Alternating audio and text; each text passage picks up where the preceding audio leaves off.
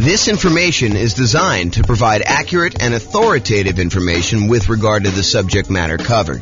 It is offered with the understanding that the presenters are not engaged in rendering legal, accounting, or other professional services.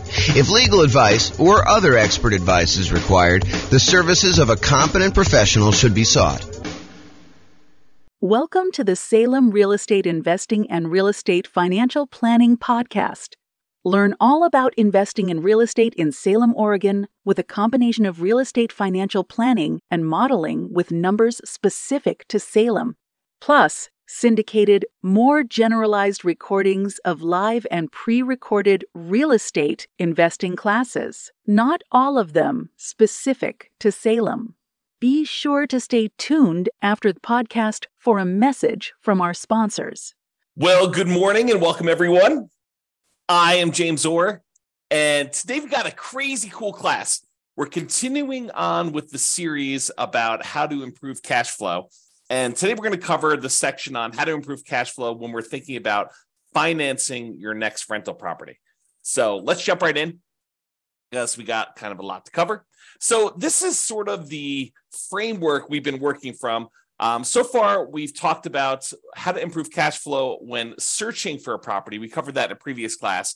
Today, we're going to be focusing in on this section right here, all the different things we can do to improve cash flow when financing our next rental property. And then in subsequent classes or subsequent classes, depending on how you like to say that, we will talk about how to improve property cash flow when we talk about the strategy that we're going to use, what real estate investing strategy we're going to implement, and then how to improve cash flow by improving the property itself, and then how to improve cash flow during the marketing of the property in order to find a tenant or a tenant buyer, and then how to improve cash flow when we own the property. And then finally, we'll finish up with how to improve cash flow on a property while we're renting it.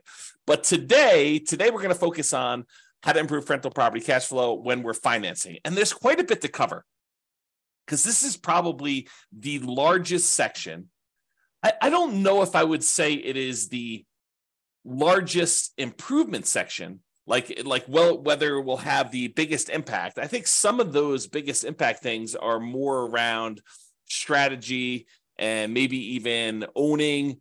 The financing thing definitely has an impact, but I think some of the other ones like strategy and when you own the property and maybe a couple other ones are larger in size. And by larger in size, I mean you have a very high probability of being able to improve cash flow by the largest amount when you think about some other things. Now, financing, there are definitely a bunch of things we can do to improve cash flow. Some of them you will choose to do. Some of them you will choose not to do just because it doesn't make sense for your particular situation. But we will cover them all so that you have good comprehensive knowledge on all the different choices available, and then you can make a decision. All right, so what I've done, which I didn't do on the graphic, but I've done here, is I've broken it down into sort of subcategories for financing. So we'll talk about some sections where things you can do for financing before getting the loan, paying upfront instead of financing things over time, changing or improving the borrowers on the loan, your relationship with the lender and things you could do with that in order to improve cash flow, changing the amortization period, the terms of the loan, and then private mortgage insurance related stuff. And then things you could do with other properties, because, I'll get to it later, but things you could do with other properties to improve cash flow. And then non-traditional financing, we'll talk a little bit about some of those things as well. So let's jump right in, because I got a lot to cover and there's a lot of them to go over. So let's talk first about before getting the loan. And I've broken this down into four major ones. So number one is lender selection. Can I find another lender with better fees or rates? You guys do understand that each lender is a little bit different. They may charge you a little bit higher fees. They may have a little bit better customer service. They may be available after hours to take your call. They may have slightly better private mortgage insurance rates. They may charge you more in points. They may charge you a flat fee instead of a percentage fee. And that every lender's program is a little bit different. And that's one of the reasons why when we get to the class on how do you evaluate and compare lenders, why it's so difficult to compare these lenders, because not only do they charge different fees, but they sometimes call their fees different things. So one of the things you can do in order to improve your cash flow is look at different lenders and find a lender that has better fees and rates. Now, I'll point out a warning about this. sometimes you will think that a lender has a better fee or rate structure only to find out later that they were not telling you the whole story, or they were not giving you all the information you needed, or there were some hidden fees that you didn't realize because you weren't asking like all the exact questions. So you got to be really, really careful and a little bit paranoid about this. But I do think it's important that you talk to a few lenders when you're thinking about buying a rental property. And the way that I'd like to recommend it is I'd like to recommend that you ask your real estate agent for their, top 2 or 3 lenders that they would recommend, the ones that their clients have had good experiences with and have really good competitive rates and fees. And then call them all on the same day. And you may want to add 1 or 2, maybe the bank, the credit union or the bank that you bank with, just to kind of see where they are as well. And then call them all on the same day. Tell them what your kind of credit score is. This is the short version of the class on how to evaluate the lenders, but tell them what your credit score is. Tell them you'll let them pull it if we decide to go with you together. But then I'd like you to give me a term sheet showing all the fees and costs of doing the loan and what the rate I would be able to get is with no points. And then I think you want to sort of price it out with no points. And then if you decide later you want to buy down points, maybe you go and reprice this stuff again. But I think for the most part, you're going to price it out based on no points. And then you're going to make your decision based on that. So that's the very, very short version. There's a lot more detail in the class when we talk about evaluating, comparing lenders. But lender selection is a way that you can save yourself, I don't know, I'd say conservatively thousands of dollars. In some cases, it's hundreds of dollars, but if you're really looking at the wide range of what different lenders offer, this could be thousands of dollars, and thousands of dollars could be used to do other things like buy down the interest rate as an example and get a better cash flow on the property. So lender selection is really important. I think you should focus in on that. You can also choose to select your loan by closing costs.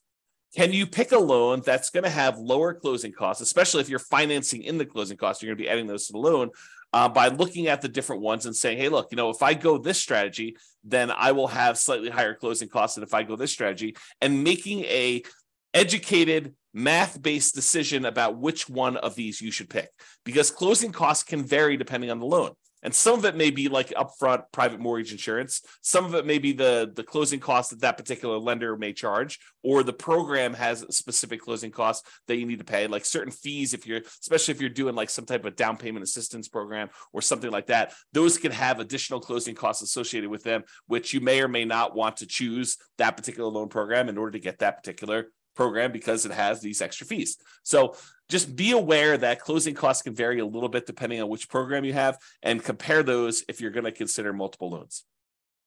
The next thing about before getting your loan is whether you should lock or float your interest rate. I think we talked about this when we were talking about searching for property strategies when we were searching for property, but it applies when you're doing your financing as well. Should you decide to lock in your interest rate now, and will rates go up or will rates go down while you're waiting to actually close on your loan, or lock the rate finally in order to get the loan? And this could be a pretty significant difference. Rates have been on the move. I remember some clients about a year ago, because it's been about a year since we saw rates jump from, that 2-3% range to now up to almost 7%. I had some clients who were under contract on a property, and they thought that the rates had bumped up a little bit. They thought, well, maybe they'll come back down. They did not come back down, and they ended up getting a pretty significant bump in their rate by choosing to wait to kind of let their rate float while they're waiting to actually close on their property. So definitely talk to your lender and your real estate agent about whether or not, what's going on in the market and whether they think it's a good idea to lock your rate in right now. And then you won't be exposed to any increases in interest rates while you're waiting to close, or if you should float your rate because they think that there's going to be a short-term movement. Now realize they cannot predict the future.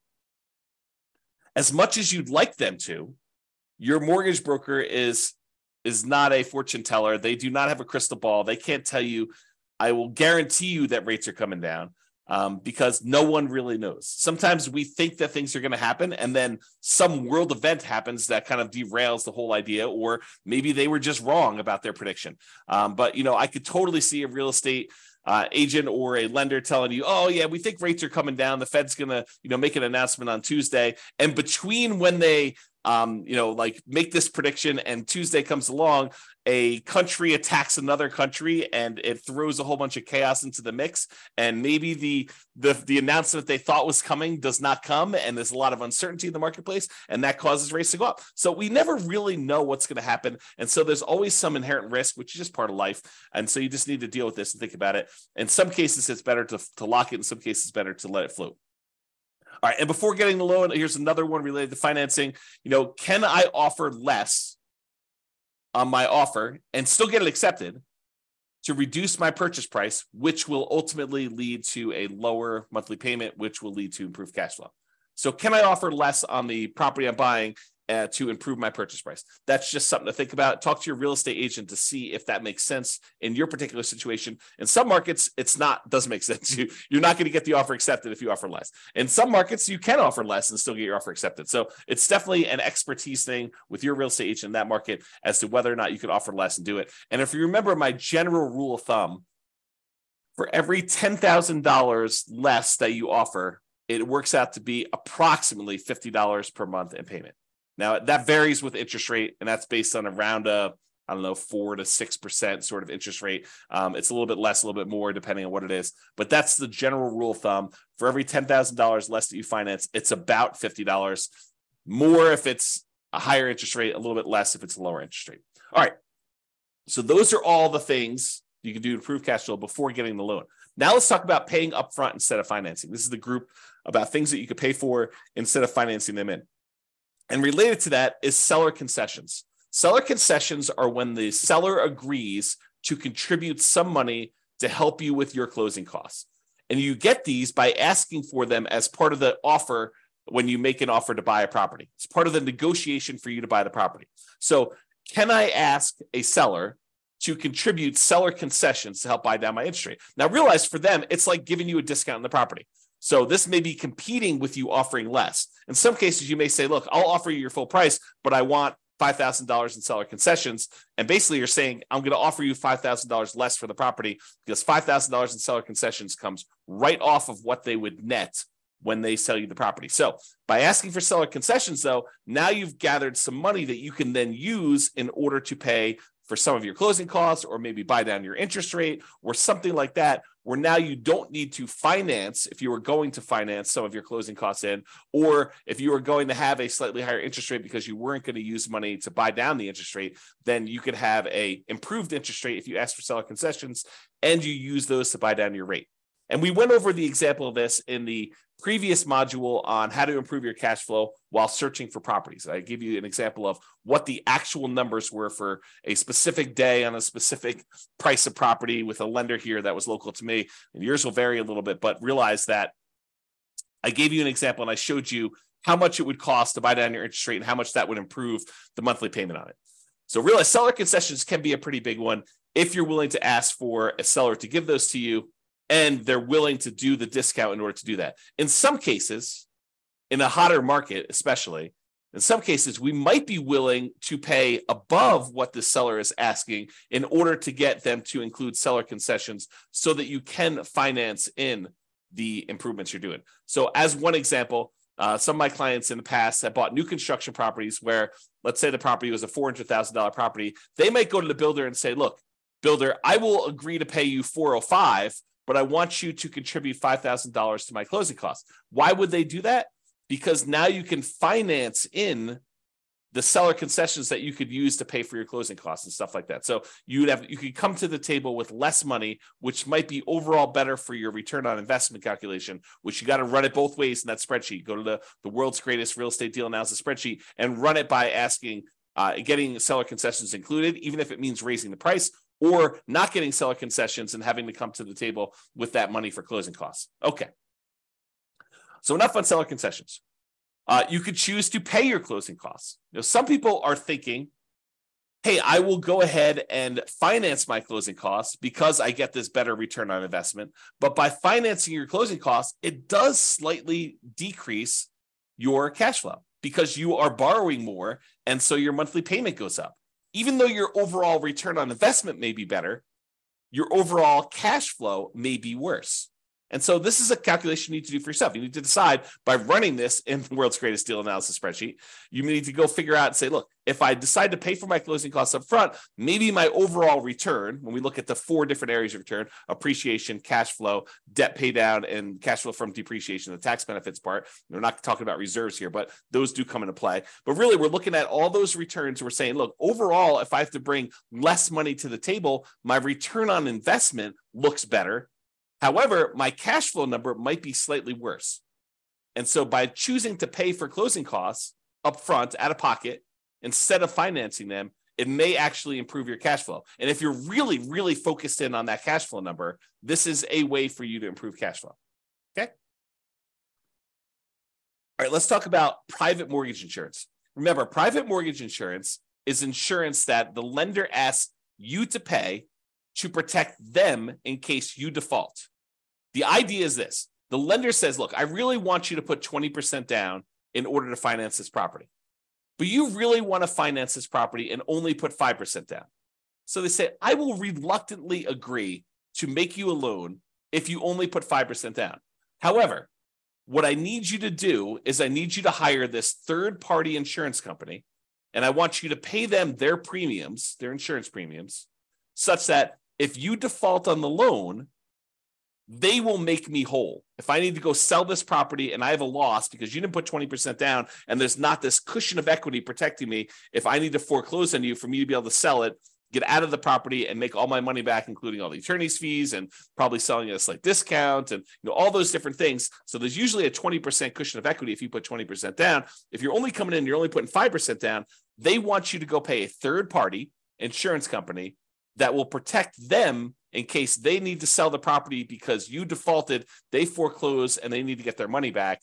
And so you say, I will agree to that. I will pay this monthly fee or an upfront fee in order to have this insurance company protect you because I'm only putting 3.5% down or 5% down or 7% down or 19% down. Anything less than 20% is typically what you need for PMI, what they require for PMI. Okay. So there's a couple options with PMI though. In one case, you could choose to pay PMI monthly. Some of these private mortgage insurance companies will allow you to pay your private mortgage insurance monthly, and some of them go away after you've gotten back up to that 20% equity. Not all of them. For example, FHA never goes away. But some of them will go away. They'll say, okay, we can now remove PMI once you've gotten to the point where you've got 20% of equity, when you get to 80% loan to value. So you could pay monthly as one option. Or the insurance company says, hey, look, instead of paying monthly, what you could do is you could pay a one-time upfront lump sum payment instead of monthly. And if you're concerned about cash flow on your rental property, you don't want to have this $150 to $250 a month private mortgage insurance payment on a $500,000 property, somewhere in that ballpark. And it varies a little bit. There's a lot of things that go into PMI, which we'll cover in the classes on PMI. You can go into the control panel in order to watch the video I have on that already, or we'll do another one here coming up soon. So if you don't want to pay that $150 to $250 a month in PMI payment because it's impacting your cash flow and you'd rather not have that negative cash flow, you could say, look, I've got whatever it is, $4,000 sitting here.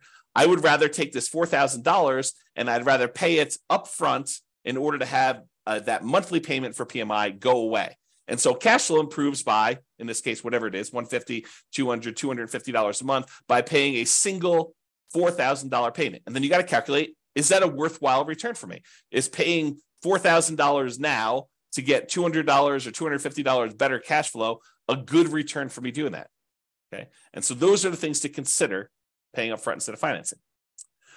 Another thing that we think about for paying upfront instead of financing is paying a fee in order to get a staggered interest rate loan. This is very popular right now because interest rates have gone up so much. A lot of builders especially are doing something like this where they're saying, hey, look, we will go ahead and buy the property from us, pay full price, and we will prepay some interest on your loan so that in year one, you have a significantly lower interest rate than we have right now. In year two, you have a lower interest rate, but not quite as low as year one. And then year three, it goes up to whatever the regular interest rate was. And what they're really doing is they're prepaying your interest on that loan in order for you to not have that for the first 2 years. So I'll put some numbers on it just to give you an example. And this may not be exact. You need to go talk to your lender about what they might be. But let's say interest rates right now are 7%. So you go to the builder, you say, look, builder, I want to go buy this property. It's a $400,000 property as an example, and I'm going to pay you, and the interest rate I can get with the lender is 7%. So the builder says, look, I will go ahead and buy down your interest rate, and it's kind of like staggered for 2-year plan. And they'll say in year 1, you're going to have a 4% interest rate, and that'll be the interest rate for the first year. After that, you're going to have a 5.5% interest rate in year 2. And then after year 2 is done, starting in year 3, you will have that full 7% interest rate. So your cash flow, if you were buying this as a rental in year 1, would be significantly improved. Most of the time, a lot of people are doing this as a nomad strategy where they're moving in. And so the interest rate for the first year while you live there is considerably lower. And then the year afterward, the second year, it's lower, but not quite as low. And so your cash flow on your first year as a rental, if you decide to do the nomad strategy and then convert it to a rental after living there for a year, is improved for that first year. But then after that, it goes back up to 7%. And some people are thinking, well, interest rates will surely come down in the next 3 years. Well, maybe not. We don't really know what interest rates are going to do. They may come down in 3 years, and then at which point you could probably do a refinance out, to kind of change your rate, a rate and term refinance to change the rate on the loan, if it comes down low enough to do it. And remember, if you were living in the property and then you moved out and now it's an investment property, it's a very different kind of like rate that you might get on investment property than if you got in an owner occupant. It's usually higher. So you got to kind of consider these things when you do that. In general, I'm not saying they're bad. In general, though, I don't like the staggered rate idea. I mean, if you're only going to hold a property for a short period of time, I could see it being beneficial to do for a very brief period of time. But I'd almost rather they take that money and give you a lower rate for a 30-year term. That way you can keep that loan for 30 years. Although some people are like, but James, I'm going to be refinance. I'm going to sell the property because I'm going to reuse the equity. I'm going to re-leverage up. I'm going to do a cash out refinance, or I'm going to go and do a rate and term refinance when rates come down. So why would I go buy down the rate for 30 years if the rates are higher than what I think I'm going to get? Well, we don't know what the future is. And so I think that's one of the big concerns about whether you do this for 30 years or not. Maybe I should do a separate class on that idea. To be determined. And then the other option, which I was just sort of talking about, is you could buy down the rate completely. So you could say, look, instead of doing this staggered rate where I get a lower one for year 1, then a slightly higher one for year 2, and then it goes to the full rate after year 3. And by the way, there may be a 3-year plan out there by the time you get this. Maybe like you buy it down for year 1, year 2, and year 3, and then it goes up to the regular rate year 4. I mean, who knows? These kind of programs change all the time. So just realize, talk to your lender, find out what they are. So the other option, though, is you pay a fee and you buy down the rate for the entire 30-year period. And we talked about this when we talked about searching for properties. I gave you that example of how much it costs to buy down the rate for the entire 30-year period and how much improved cash flow you got by doing that. So that could be a way for you to do this too. So we kind of covered these options. So to recap, paying upfront instead of financing. We talked about seller concessions, getting the seller to contribute some money to help cover your closing costs or using that to buy down rates. Paying the closing costs up front instead of financing them. Prepaying PMI instead of paying it monthly. Getting that staggered rate, or buying down the rate for the entire term of the loan. Those are the options for paying upfront. All right, let's talk about changing or improving the borrowers. So let's talk about changing you. Some people come into this and they're so anxious to get excited that they don't take the time to really improve their situation first. And I understand it because, getting in on a property, that first one, and getting that property, the kind of asset base growing for you, it does make a huge difference. But so does improving your credit score. So if you're coming into this and, you weren't super concerned about your credit score before this, and you kind of let it do whatever it needed to do, and maybe you were late on some stuff, and maybe you had some, serious setbacks that caused you to be late, like medical bills that you couldn't afford or whatever it was, like taking the time to improve your credit score can have a very significant impact on the interest rate you get and on the private mortgage insurance rate you get if you're getting PMI. So it is worthwhile for you to take the time and improve your credit score. And a lot of the things about your credit score are counterintuitive, meaning you might think, oh, I'll just close down this credit card because I'm not using it and that will improve my credit score. Maybe not. And so there's a lot of subtlety and nuance to it. And you should probably talk to an expert, find out if your lender is an expert at improving your credit score, or if not, maybe ask them if they have a recommendation for someone who can help you do your credit score and improve it. And I'm not talking about doing the sketchier stuff to improve your credit score. I'm talking about legit things like making sure you're paying on time, making sure you have your ratios in the right spots, making sure you have the right mix of credit if you're doing it that way. the legit ways to improve your credit score, and not like, not paying on anything and then negotiating paying off all your stuff. Like, I'm not talking about doing that, like the scorched earth version of that. That's not what I'm referring to. So improving your credit score could actually improve what you're able to get on your interest rate for your loan, and also what you're able to get for your PMI, which both of those can significantly improve cash flow on a property. So it is worth focusing on credit score. Now, if you have a relatively weak credit score, you may want to consider talking to a friend or family member, which I'm not even going to go into the details of this, because it takes a certain type of love and trust for another person to come in and co-sign, be member of a loan in order for you to buy a property. But if you can get your friend or family member to agree to this, good for you. And that could possibly improve your interest rate, get you better interest rate on the loan. If they have better credit than you and they're a better borrower, and in a lot of cases, getting your rate on PMI, if you have more than one borrower on the loan, it does lower your rate. That's one of the calculation parts of a PMI. So adding another friend or family member to your loan when it makes sense, and it legitimately makes sense, talk to your lender about this. That could actually improve your overall cash flow. It could improve your credit score. It could improve your PMI rate, and so it could improve cash flow on that. Now, on the other end of that spectrum, let's say you and your significant other are about to buy a house, and I'll be nice. You have awesome credit. Your significant other has not been the most responsible with money, and they've had credit challenges in the past, and they are really hurting your interest rate, and they are really hurting your private mortgage insurance rate that you're getting on the property. And you could qualify for the loan otherwise. You've got the good job, and you're the one that you've been responsible with your money, and you can qualify, you can get the good rate there.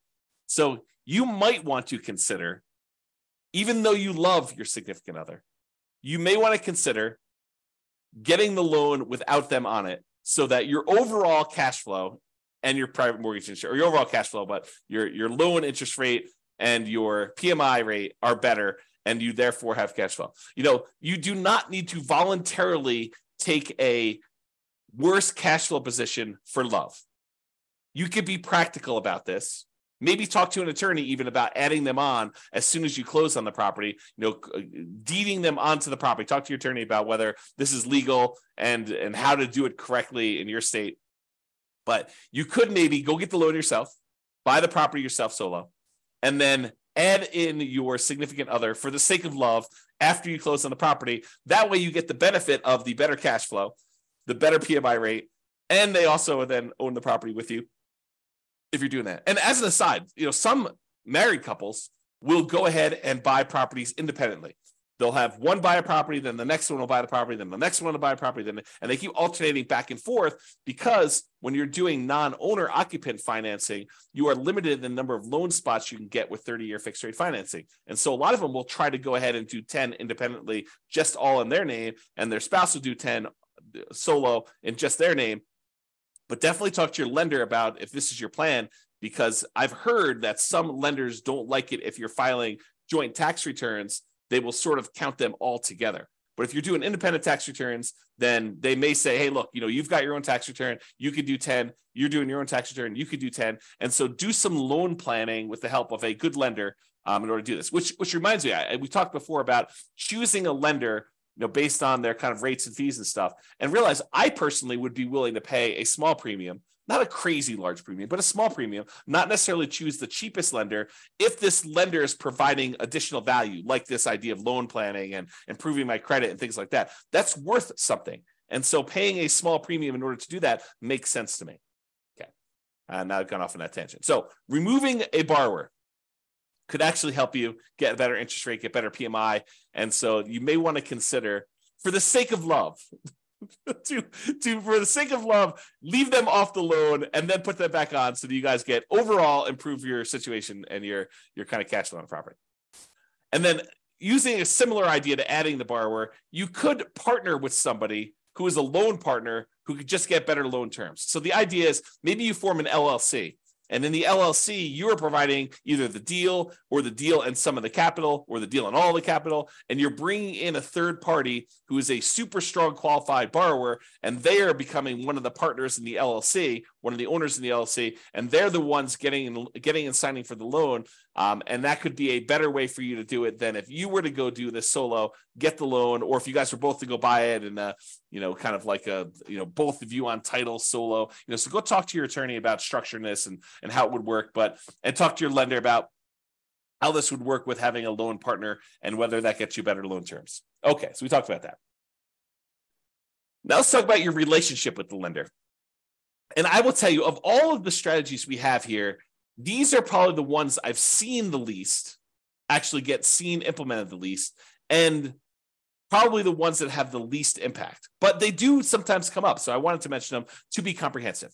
So here are two different things that discuss your relationship with the lender. Number one, some lenders will allow you to get a small discount on your interest rate if you set up automatic payments. And it's usually on an account that they have in their bank. So you go to your local credit union, and your local credit union may have some program. They don't all have this, but this is why I said that this is one of the ones I've seen the least. But some credit unions may say to you, hey, our rate is 7%. However, if you actually set up auto pay on the checking account you have with us, then your rate becomes 6.875 for the life of the loan. And so you may say, that makes a lot of sense to me. I'll go ahead and use the account that I already have with you that I'm going to use to pay on this loan. That makes great sense. I'll get an improvement on my interest rate. So that's one option. Some credit unions or banks or whatever it is may say to you, hey, look, if you have a investment account with us, you may get a slightly better interest rate if you have a savings account, a checking account, and your investments all with us and your mortgage. We might give you a small interest rate benefit by being a ideal customer that has a much larger relationship with you. Or they may actually say, hey, look, if you have more than X number of dollars on deposit with us, whatever that is, $25,000, $100,000, $500,000, then we will give you our preferred lending criteria, tier, whatever it is, in order to do that. You tend to see more of those with commercial loans, although maybe you see it with residential loans. Again, I don't see this very often, but I've definitely heard about people getting these benefits. I had one client at closing told me about their lender was giving them some type of preferred rate for doing some of this stuff. So check with your lender, see if that's appropriate for you. All right, change the amortization. Amortization has to do with the period of time over which your loan pays off. If you say you have a 30-year amortizing loan, that means that by making regular monthly payments, the loan will be paid down to a zero balance after 30 years. Or if you have a 15-year amortization, it means that a 15-year loan, by making the regular monthly payments, will be paid off down to zero at the end of 15 years. Okay, so when we talk about amortization, I'm talking about kind of like the period of the loan or how the loan is amortized to do that. So for example, with an interest-only loan, the loan is not amortized. You are only paying the interest that is due, and the balance of the loan is staying the same throughout that period of time. So you may be paying just the interest, no additional money toward the principal or the amount that you owe on the loan, and so the balance of the loan is not going down. Well, by paying interest only, that does improve cash flow. So you could choose, if your lender offered this and you were willing to do this, to say, look, I'm not willing to have a 30-year amortizing loan. I want to have an interest-only loan.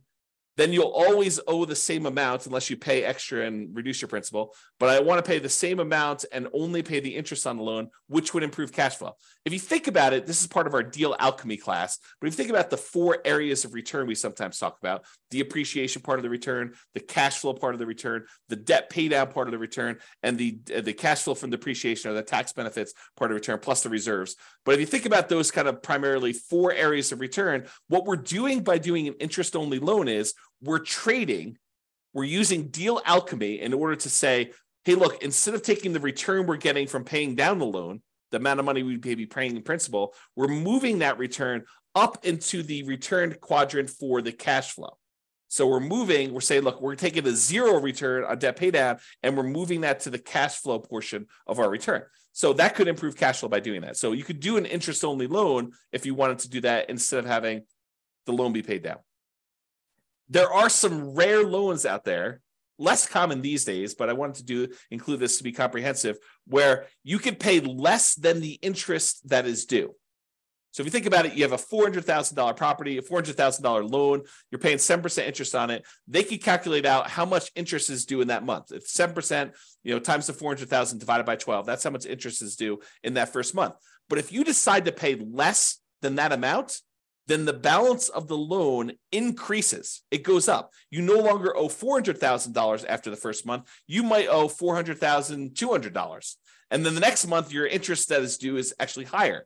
And so if you have this negatively amortizing loan, the loan balance actually increases each time you make a monthly payment because you're not even paying the full amount of interest that is due, which improves cash flow, oddly enough, right? You're basically taking that debt pay down part of the return, and instead of making it zero with like an interest-only loan, you're making that negative. And then you're moving that return up into your cash flow part of your return because those things, they're kind of like opposite ends of kind of like a balance where if one goes down, the other one goes up, right? You think about it that way. So in this case, if you were willing to take a negative amortizing loan, which most of the time I don't recommend this because the amount you owe in the property is actually increasing each month. It's kind of a weird position to be in, but you could actually do this in order to improve cash flow. All right, rate from loan term. So I don't know if you realize this, but if you get an interest rate on a 30-year loan versus the interest rate on a 15-year loan, the interest rate on a 15-year loan tends to be lower than the interest rate in a 30-year loan. So if you go to a lender and you ask them for quotes for both a 15-year loan and a 30-year loan, the 15-year loan will have a lowest interest rate. It'll have a higher payments because you're paying off the same loan amount over a 15-year term. So the amount you're paying in principal goes up considerably. So the payment amount on a 15-year loan will be much higher, and the payment amount on a 30-year loan will often be much lower. However, the interest rate on a 15-year loan will be lower, and the interest rate on a 30-year loan will be higher. Okay, so you could go to a lender and say, I'm going to change my loan term in order to change the interest rate, which might impact your cash flow on a property and may be beneficial for you. It's not going to be beneficial from a pure cash flow perspective, probably change from a 30-year to a 15-year loan, but it might actually improve your overall return on investment numbers. Although you'd have to do the math on that. And I think most of the time it would not, but you can do the math and see. Okay. Loan term.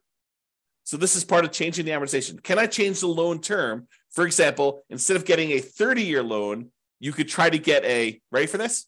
A 40-year loan. Because 30 years is not long enough. If we spread this thing out over 40 years, that's better, which they're offering them now. It's my understanding. There are some options for getting 40-year loans. They're rare still, might be hard to find, but I've heard of people getting these 40-year loans. I think my friend Jason sent me over an email talking about 40-year FHA loans, if I'm not mistaken. I was like, that's crazy. So anyway, if you got a 30-year loan, the payment on that would be higher. Hard for me to even say. 30-year loan would be higher than if you got a 40-year loan for the same reason that a 15-year loan would be higher than a 30-year loan, right? If you're trying to pay off a $400,000 loan over 15 years, the payment for that's going to be higher than if you try to pay off the same $400,000 over 30 years. Well, you could do the same idea. If you go from 30 years to 40 years, your payment will actually go down. And so that would improve cash flow. Something to consider. All right. So we've talked about changing the amortization. Let's talk about loan terms. Loan terms are sort of like the things that go into the loan. So amount borrowed. Could you put more down, larger down payment, to reduce the amount that you're borrowing? Or could you buy a less expensive property, put the same percentage down, and reduce the amount you're borrowing? Because by reducing the amount you're borrowing, that would improve your cash flow. So change the loan terms. Either put more down or reduce the amount that you're borrowing by buying a less expensive property. You can also adjust this by adjusting the loan to value. Can I put more down to improve my interest rates by doing a lower loan to value? For example, if you put 20% down to buy an investment property, they will quote you a certain interest rate. Let's call it 7.5. However, if you put 25% down, if you put 5% more down, not 5% more of the 20%, but 5 points more. So 20 to 25. I know that's confusing. Put 25% down instead of putting 20% down. then they will give you a lower interest rate. It may go from 7.5 to 7%. It's that significant. So a lot of times when you run the math, if you've got the ability to come up with extra down payment, one of the biggest jumps you tend to get is going from that 20% to the 25%. And they do usually have jumps for 25 to 30 and 30 to 35. They just tend to be a little bit smaller.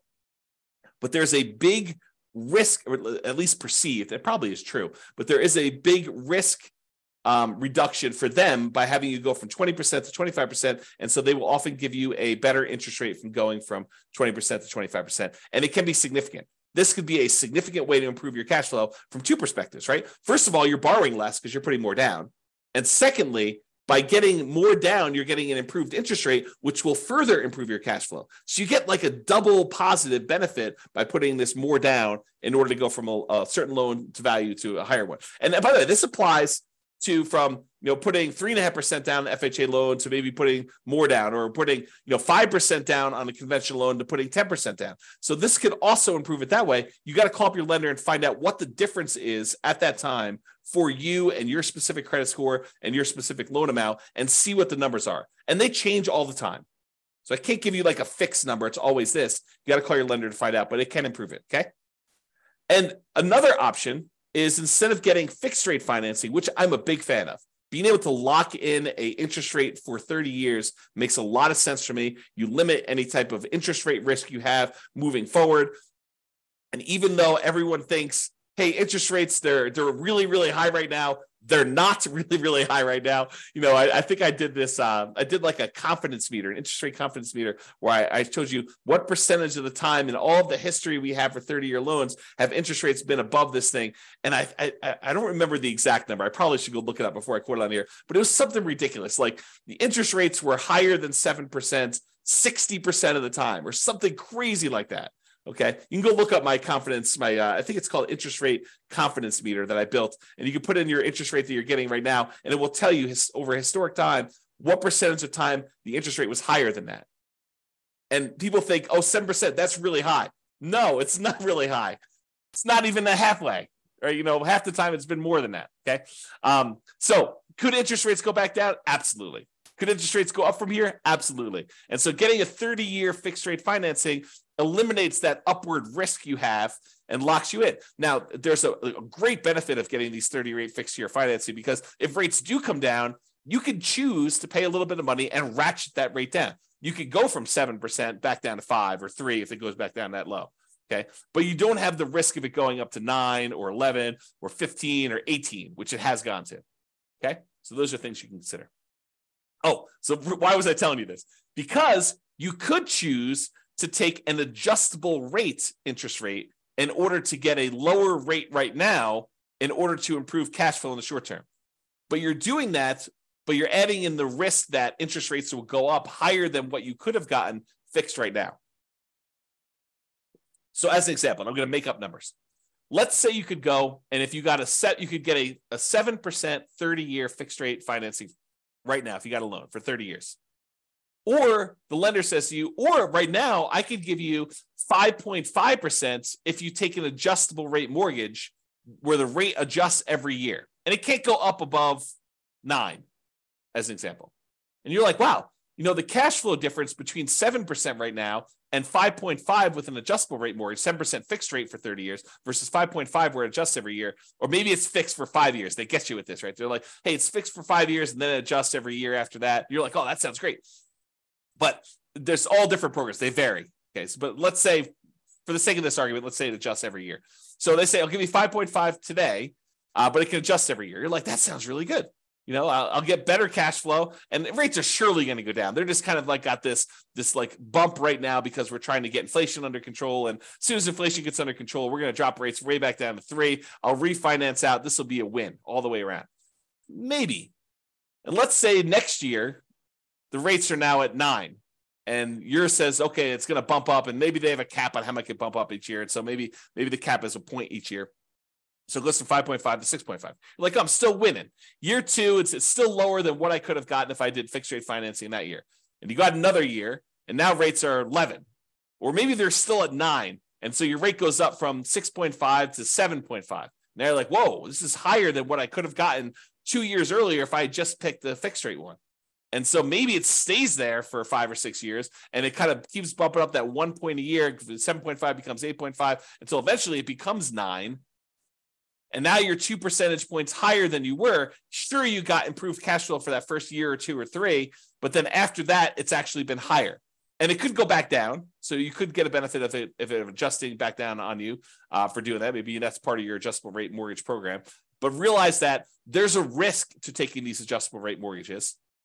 And you need to decide if you're comfortable with that risk or if you'd prefer to lock in some type of 30-year fixed rate financing, eliminate that risk from your portfolio. And we'll talk about this when we go into the risks of real estate investing and how to mitigate those. This is one of the ways to mitigate it. This particular risk is to get these 30-year fixed rate financing things. And then if rates drop down, you could benefit by paying a little bit of money and actually refinancing, do a rate and term refinance and lower your rate then. Okay, so we talked about loan terms, the amount borrowed, loan to value, and adjustable rate. Let's talk about private mortgage insurance. We covered what it was earlier, but you can choose to not pay private mortgage insurance. How do you do that? Well, what triggers private mortgage insurance? Putting less than 20% down. So you could choose to say, I'm not going to put less than 20% down. I'm not going to do a 3.5% down FHA loan or a 5% down conventional loan or a 15% down non-owner occupant investor loan. I'm going to choose to save up a little bit more, get to the point where I have at least 20% down, in many cases, maybe 25% down, and not have to pay PMI at all. So can I put more down to eliminate or even reduce? Because if you put more down, even if you don't get rid of the PMI, it does reduce the PMI, the private mortgage insurance premium that you pay. The premium on someone putting 3% down versus putting 5% down is different. It costs you more in private mortgage insurance if you only put 3% down than if you put 5% down. Why? Because there's more risk to the insurance company in case you default. It's as simple as it is, okay? Or if you aren't willing to put more down to get rid of this, you could choose a loan program that does not have monthly PMI. As an example, if you have VA eligibility, the ability to get a VA loan, you served in the military, there's some other eligibility requirements, but that's the primary one. If you served in the military, the VA loan does not have monthly PMI. They have a upfront like guarantee fee or VA funding fee that acts sort of like private mortgage insurance. Basically, they're collecting this funding fee and then the VA is actually guaranteeing the loans for the lender. So if the lender says, hey, look, they defaulted, they only put 0% down and they defaulted on this, the VA then guarantees the lender and pays them for that. So that's why there's a VA upfront funding fee. It acts like a version of PMI. It's not called PMI and it's not monthly, so it improves your cash flow and you can finance it. But that's kind of how the VA thing works. So you could choose a loan program that does not have monthly PMI and do it that way. All right, so that's the eliminate PMI option. We talked about this before. You could prepay PMI. You could choose to pay for PMI in one upfront lump sum payment instead of monthly, and that would improve your cash flow. You pay $4,000 instead of $200 a month. Cash flow improved at a cost of $4,000 upfront.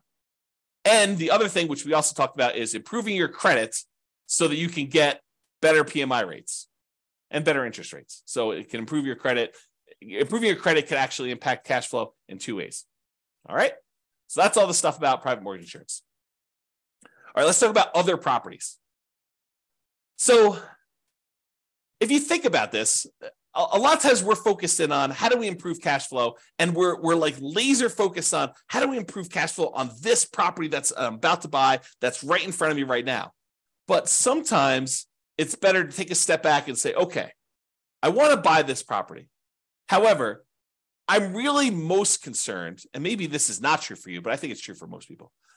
I'm really most concerned about my overall cash flow picture, not just cash flow on this one property, but if I can improve my cash flow overall, even if it means the cash flow on this property is slightly worse, but I can actually do it with like all of my properties combined, it is a net improvement, a significant net improvement, hopefully, then that's better. Because really, we don't care if we're making $100 a month or $200 a month on a particular property. We care what we're doing overall on all of our rental properties combined. That's really what's going to get us to financial independence. So if you think about that, we really should ask some questions about, well, what about other properties we own? So for an example, can I do a cash out refinance to either buy or refi another property? So imagine for a minute, you have a lot of equity in another property and you only have 5% down to buy this property. Or maybe you have, let's make an easier decision. You only have 15% down to buy this property, but you have way more than that extra 5% on another property sitting somewhere else. You could go and say, look, I'm really overall concerned about my cash flow. And while this one property that's got a lot of equity is cash flowing great, it might be better for me to go put a home equity line of credit or do a cash out refinance or do something on this other property that I've got a ton of equity in to get the extra 5% or maybe an extra 10% down payment. So I can get from where I was at 15% to all the way to 25% so that the cash flow on the property I'm about to buy is way improved. I would hurt my other property that I had a little bit by doing this money and borrowing against that one, but it would mean such a big difference on the other one that I'm about to buy that it is worth doing. Think about it that way. You went from having let's say you're doing a non-owner occupant loan, an investor loan. So you'd have 15% down, you'd otherwise have PMI on that one, and the interest rate in a 15% down loan tends to be pretty ugly. But if you go and you put an extra 10% down to get up to 25% down overall on that property, now you get rid of PMI and you get that great interest rate bump from going from 20% to 25%, going from 15% to 25% is even bigger. And so now you have an improved interest rate, you're borrowing less, and you're getting rid of PMI. The cash flow improvement by doing that may be so much better than the cost of doing the HELOC or whatever it is over here on this loan. And it may be worthwhile for you to do that. That's just sort of one example. There may be another example where you literally have a free and clear property, you don't have a mortgage on it at all, and it may be better, easier, mathematically better, improved cash flow wise to do a cash out refinance on that one, take some or all of that money, and then use that to buy the next property in order to make that one better. Or maybe even to do a refi on that property. In some cases, you may choose to take money from another property that you have, maybe a free and clear one, and get down below 75% loan to value so that you could do a better rate and term refi on that one. And you're kind of moving equity around in order to improve your cash flow position. Just things to think about, okay? And I think I covered this next one with my first example, cash out refi for a larger down payment. So we talked about borrowing money from another property where you took money out of that in order to get from 15% down all the way up to 25% down. And so it may make sense from an overall perspective to do it that way. And then the other thing to be aware of is there are limitations once you get to a certain portfolio size on your ability to do cash out and rate and term refinances. For example, and this changes all the time, so go check with your lender about what the current rules are. But for example, my understanding is that right now, and I've not done this recently, so you don't want to check with your lender, make sure that even what I'm saying is appropriate for this instant in time. But right now, my understanding is that if you have 10 loans on 10 properties, you cannot do a rate and term refi on any of your investment properties. You need to have less than 10 in order to do that. So before you go buy your 10th property, or before you get yourself in a situation where you're going to limit what you can do, look at your whole portfolio and see if there are changes you should do before you buy your next property. So should you do a rate and term refinance or a cash out refinance on a property before you buy your next property, where it makes sense to do that because now you have less properties? We sometimes see this, although I'm not sure it exists anymore, but sometimes we see this when you get over 4 loans. The rates when you have less than 4 loans is one thing. The rates when you get over 4 loans might be something different. So check with your lender about rules that might apply to you and ask them the questions like, okay, so I'm thinking about doing a rate and term refi in the future. Is this going to affect me doing that? And these things can change. So they may not tell you something that applies a year or 2 or 3 down the road because there may be a change of policy, but using the rules right now, are there limitations on that? Okay. And then I have a note here, not just improving cash flow on the property you're buying, but on other properties before you can't easily fix it later. So we may not be talking about the property you're buying. We may be talking about your whole portfolio and fixing anything that could potentially, you don't want to paint yourself into a corner by buying this property now and not taking care of the other stuff ahead of time. That's what we're talking about. All right. Second to last slide. Non-traditional financing. If you have cash, you could just pay cash for this property and avoid financing altogether. Someone says to me, hey, James, so interest rates are at 7%. I don't want to pay the 7% because, the interest rates are really ugly and the cash flow gets really ugly. What can I do? And I tell them, you could avoid the interest rates altogether by paying cash. And they're like, oh, no, James, that would take forever. I only have, 5% saved up. I would need to save up for whatever it is. And that would take forever to do that. And, I don't want to do that. Then I'd be way far behind. Well, having done modeling on saving up until you have enough to buy free and clear properties and how long that takes to be financially independent, doing that strategy where you buy rental properties free and clear using the same savings rate you'd have if you were buying rentals much faster, doing the 5% down or 20% down or 25% down. So I can compare the time it takes you to be completely financially independent, saving 5% down, buying owner-occupied properties, moving in, living there for a year, converting those to a nomad when you save up another 5%, to 20% down, where you buy non-owner-occupied properties, to doing 25%, where you buy non-owner-occupied properties, to saving up and buying properties free and clear. The extra time it takes to buy the properties free and clear is nowhere near how much extra they think it is.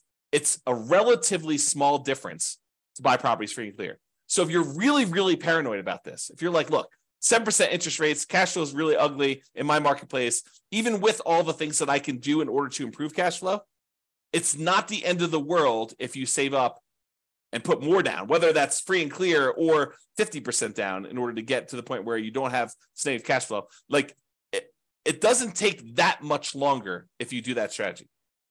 It's more discipline and you got to do some stuff with the money in the meantime. But think about it this, well, I'm not going to go into this. There's a whole class coming on this idea of speed versus the speed of 5% down or 20% down, 25% down versus buying properties free and clear. And probably another class eventually on 50% down. I just haven't run the numbers on putting half down, which I just need to do, right? So it's not hard. I just need to take the time to do it.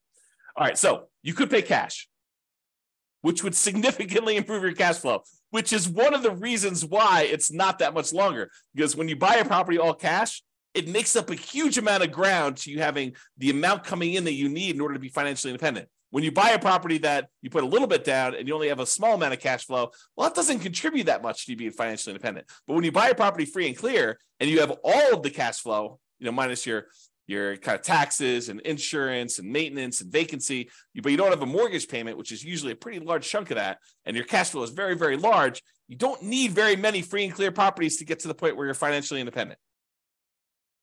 Whereas if you buy ones that have small amounts down, 5%, 10%, 20%, 25% down, then the amount of cash flow you get on those is a lot smaller. You need a lot more, or you need a lot of time for them to build up to the point where they have cash flow going.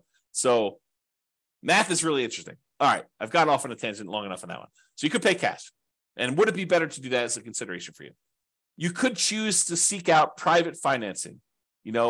Talk to grandma and grandpa at the Thanksgiving table and say, hey, you got any money in CDs? I'm doing this real estate investing thing. Interest rates right now are 7%. What are you earning on your CDs? Well, I'm getting 2%, 3%. Okay, well, how about you loan me money at 4%? I'll pay you 4% on your money there. So you could structure private financing to get better terms than you could by going to a bank.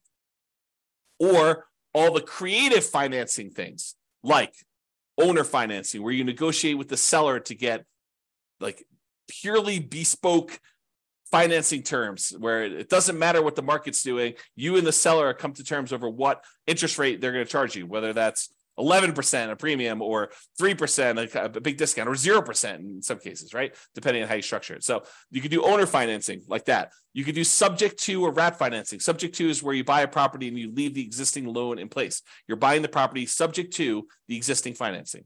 Or wrap financing, where they have an existing loan and they're wrapping that with a new loan and they're making payments to the underlying loan and you're making a payment to them and they're keeping the difference. Or the lease option family, acquiring properties on lease option, where you're agreeing to lease a property from somebody for a period of time, and you have the rights to buy that. You have an option to buy it in a year or 2 or 3 or 4 or 5 or 10 in the future. Or maybe it's a lease purchase where you have a lease in place and you have a purchase contract that goes out a year or 2 years or 3 years or 4 years or 5 years or whatever it is, like that whole family of things. So would a seller consider some type of creative financing could be a solution to improve cash flow while we're talking about financing? And would those be better terms than you can get now from a traditional lender? Things to consider. Or the last one, loan assumption. We have all these loans out there that got 3%, sometimes less than 3%, sometimes 4% interest rates. And now interest rates are up at 6s and 7s. And so the loans that they had before are attractive, and some loans are assumable. For example, FHA loans. The challenge I think we're running into here with these loan assumptions, we've got all these really attractive loans out there, but unless you can get a big enough discount where the amount you need to bring to the table is relatively small, you're assuming the loan at what their current balance is. And since property values went up so much, we have this huge amount of equity that a lot of these sellers at least perceive that they have.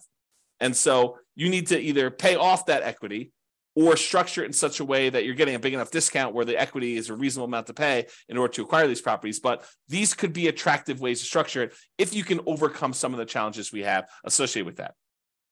Okay, so that's it for all the traditional financing. So in conclusion, optimizing cash flow is about maximizing income and minimizing expenses. And I have a typo. Correct the typo. All right. It's about maximizing,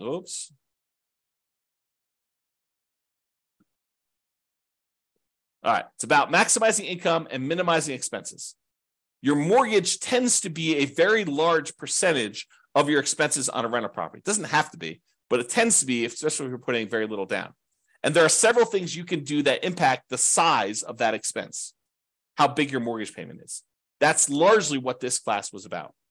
Making financing a prime lever for improving cash flow. So if we can fix that very large percentage of your expenses, that allows us to significantly improve your cash flow, which is why this becomes such a big, robust area to focus on.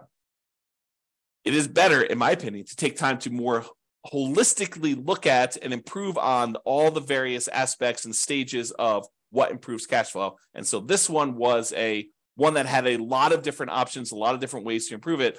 Not necessarily all the biggest ways, although some of them could be pretty big, but not all of them are the biggest ways, but they could be an improvement for you. All right, so that's it. Hope you enjoyed the class. This has been James Orr. Bye-bye for now.